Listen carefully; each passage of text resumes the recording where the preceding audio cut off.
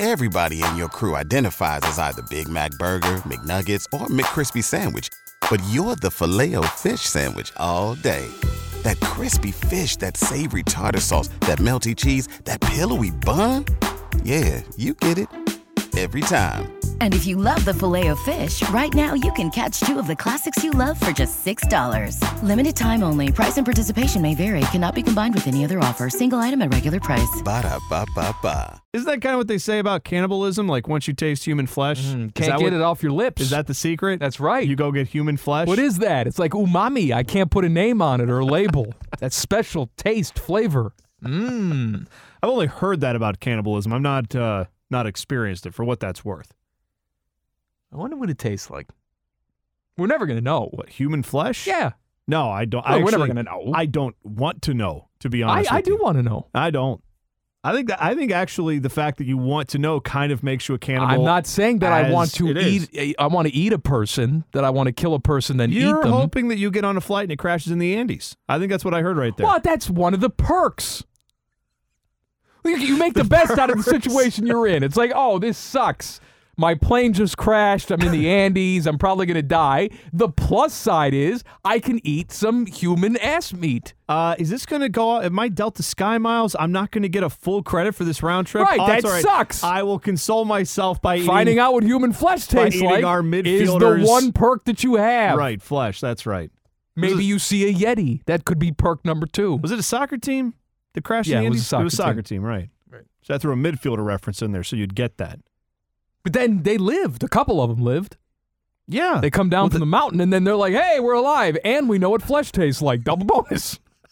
Bonus? No, I think, like, bonus, you're alive. Shame for the rest of your life that you ate human flesh. They had to do what they had to do to stay alive. You can't judge those people in those situations. No, I think at least one of those people probably that was doing that, eating the flesh, said, I'm going to die anyway. We're all going to die up here, so I might as well check this off the bucket list because I'm never going to have to carry this shame around for the rest of my life. And then they got down there and they're like, oh, man, I'm glad I'm alive, but whew, I did not think I was going to have to live with this guilt. Come on. Being on the Andes, stuck in the Andes, eating human flesh, that's like being in prison. You do what you have to do to survive. Yeah, I think that they probably, most of them thought, we're not going to make it. This is a last-ditch effort. Then they made it, and then they have to live with that for the rest of their life.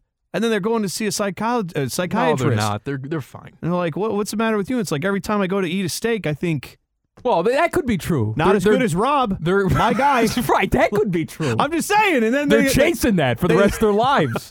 They're trying Kobe beef, all the good cuts of beef you can possibly get. As soon as that thought Nothing comes into their compares head, to Rob. They have to be like utterly ashamed, and they go, oh, I can't believe I ate one of my friends. I just ate him like he was a piece of meat. He was a piece of meat. He was dead, though. You didn't kill him. He was dead. Thank God you and I are, well, more me, that you're just not stranded on a desert island with me, and you need me to help and know things, because I don't know anything. If we were on a desert island and you said, I think my pancreas is sore, could you, like, help me out? I mean, I'm telling you a definition. I have no working knowledge Well, first of all, if you were is. stranded on a desert island with somebody, you would have already ripped them open and eaten them. We've been here 4 hours. I'm hungry! Even though I am bigger than you, that is something you would do because you have this insatiable desire to eat flesh.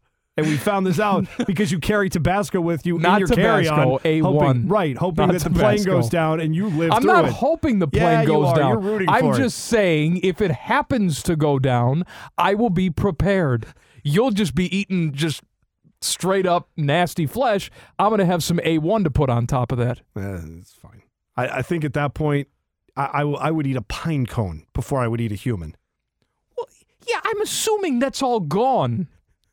No, I would eat a lot of stuff.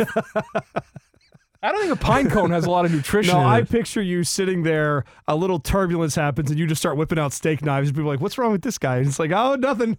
Puts on a bib. It's got, like, humans on it. Everybody else is all nervous. It's like when you go to eat lobster, they give you the lobster bib. You've just got, like, a little pat of butter and a human bib.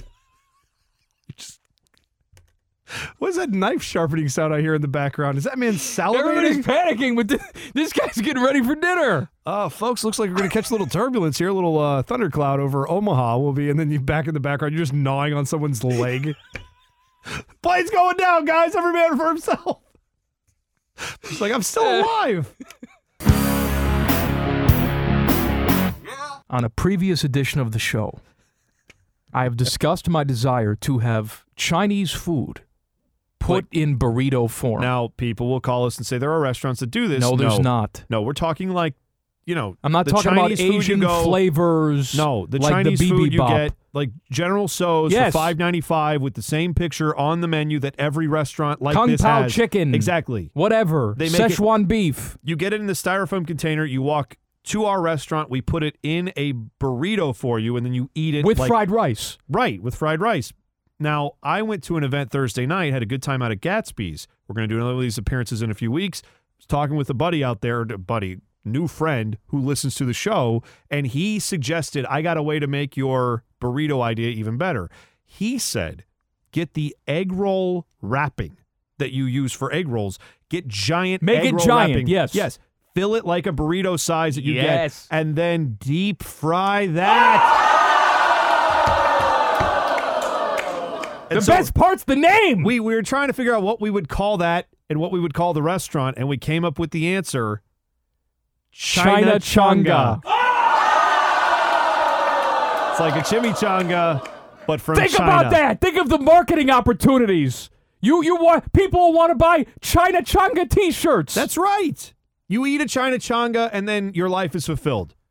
That's it. It writes and don't itself you to dare! marketing. If you are listening to this show right now, don't you dare rip off this idea. No. Come on. If we see a restaurant, if the listeners of this program see a restaurant that markets itself as Chinachanga, you already know. We are trademarking this right now. Yeah, it's on the It's air. out in the universe right now. We're going to time date stamp this, and if you open up a restaurant, we're going to show up with this audio recording and play it for you, and then we're going to sue you. The sad thing is, I think because we said it on the air, then like the fan might get like a percentage of that because we said it on their airwaves. They're not going to get any percentages of anything. So let's redact that. Let's pretend like we didn't say that. But know that we said this is going to sweep the nation. Chinachanga. Chinachanga. Who wouldn't want to eat there? Everyone would want to eat there. Are you kidding me? I'm like right now, if you told me this place existed, we would just leave the show. We would The abandon the show show over. and we would go over there. 5:13. Sorry, show's over today. Time to go get some Guess what? Chinachanga. Shark gets to get a little extra time in to talk today if he wants to. We'll be done early. Chinachanga, though, is a great name. John Elway playing a game of chicken. Maybe Szechuan chicken inside a Chinachanga with Von Miller. All your dreams come true when you step into Chinachanga. FIFA, the governing body of world football, has been rocked by scandal. As such, there are a lot of candidates running to become the president of FIFA. You've probably heard some of their names: Jerome Champagne, David Naked, and Moose Ability. Perhaps you've thought to yourself, wait, isn't that the name I've used when I've checked into a hotel to have sex with a hooker? Yes, it is. How will big corporate sponsors be able to take FIFA seriously at the negotiating table if they are discussing their multi-billion-dollar deals with someone named Tokyo Sex Whale? I'm not sure if that's a great adult bookstore or a terrible children's television show. Let's end the confusion. This election season, vote for a name that sounds like a real name. For a real person. That real name and/or person is Michel Platini. Hello, this is Michel Platini, and I approve this message even though I am voting for Tokyo Sex Whale. My guy.